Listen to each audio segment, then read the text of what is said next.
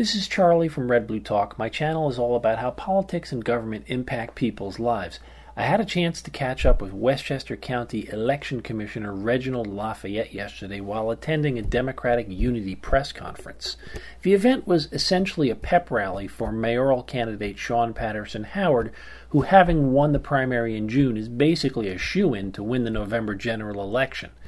Even though the June votes have been tallied and certified, Patterson Howard's opponent, incumbent Mayor Richard Thomas, is continuing to pursue a lawsuit against the Board of Elections, claiming there was voter fraud and voting irregularities.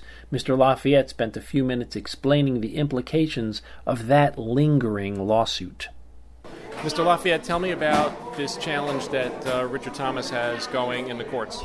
It's a very unusual challenge with no facts and no proof.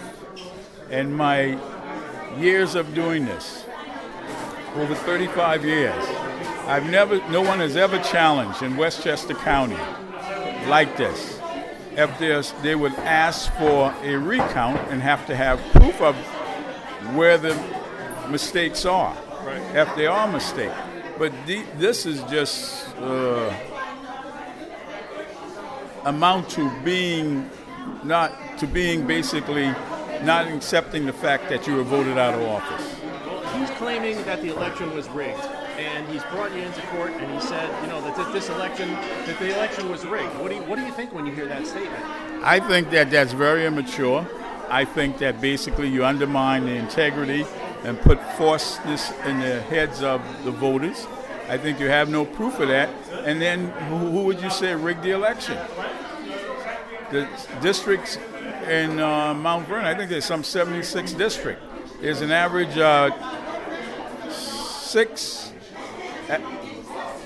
there's an average of 4 inspectors per district, plus 2 in every polling place for the disabled machine. So therefore, they would have to be the one you accusing of rigging it because they have direct contact with the voters. Nobody within the board, except for when someone call in, that we direct them to has direct contact with the voters. Only with the inspectors we have contact. What do you think will end up happening with his election lawsuit? Well, I don't want to speculate what the judge may do. I got to allow the judge his due diligence, but certainly we would defend it very vigorously because we think that it's just make-believe, and I don't think that he could prove any of this because I don't know how, but then he should be also suing the inspectors, which are the resident of Mount Vernon, and many of folks' neighbors, mother and father, husband, wives. So the mayor is saying that voters have been purged from the polls. Tell me how that process works. And we don't purge voters in an election yet. And we very rarely purge voters. They'll go on an inactive list. And if they show up at the poll, they fill out an affidavit. Then we check the affidavit to see if they're registered in that party. And I guarantee you that a lot of them, like for example, you could get 100 affidavits and only 20 of them are good. I think we had maybe less than 1,000 countywide. And why are so many people voting on affidavit in the first place? Isn't it generally because they get to the poll and their name is not in the book? They're not in the party. Or they're not in the party. Right. People thinks that because they vote in November that they can vote any time of the year. But if it's a Democratic primary, you got to be a registered Democrat. Right. So New York has closed primaries, and people don't realize that they have to be registered Democrats, and that's a process they would have to instantiate many months in advance. Right. And then you can't change your registration within the same year.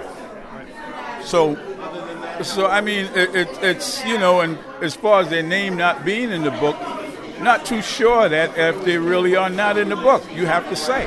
If someone comes there and they give their married name because they're recently married, it won't be in the book. You have to re-register. Understood. Right. What about the mayor's allegations that there was gerrymandering that contributed to his loss?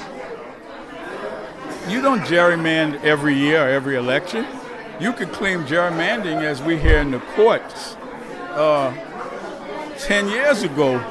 But remember, the mayor ran with the same procedure, same process when he won in 2005, was it? Yeah, in 2005. Right. So he ran on the same procedure. So in 2015. 2015, right. yeah, 2015. I'm sorry, I meant to say 2015. Right. So he won. The other candidates didn't complain. I mean, you're running under an indictment, awaiting to go to trial. Under normal circumstances, you don't win. Is there anything else you want people to know about this election this primary that's just gone by? Well, I would say if you listen to what Mayor Thomas is saying, you're undercutting a process that elected Sean Patterson. So then you're saying that Sean Patterson was not elected legally. Now, you think of that. And of course she was. Huh? And of course she was. She was because it's a you know. All right. Thank you. We want to get started. Okay. All right. That's all, folks. Thank you, Reggie Lafayette. And if you're new here, please like and subscribe on Facebook, YouTube, Twitter, and your favorite podcast platform. Also, I run an active Facebook Messenger group. Just send me a DM and I'll add you in. Bye, everybody.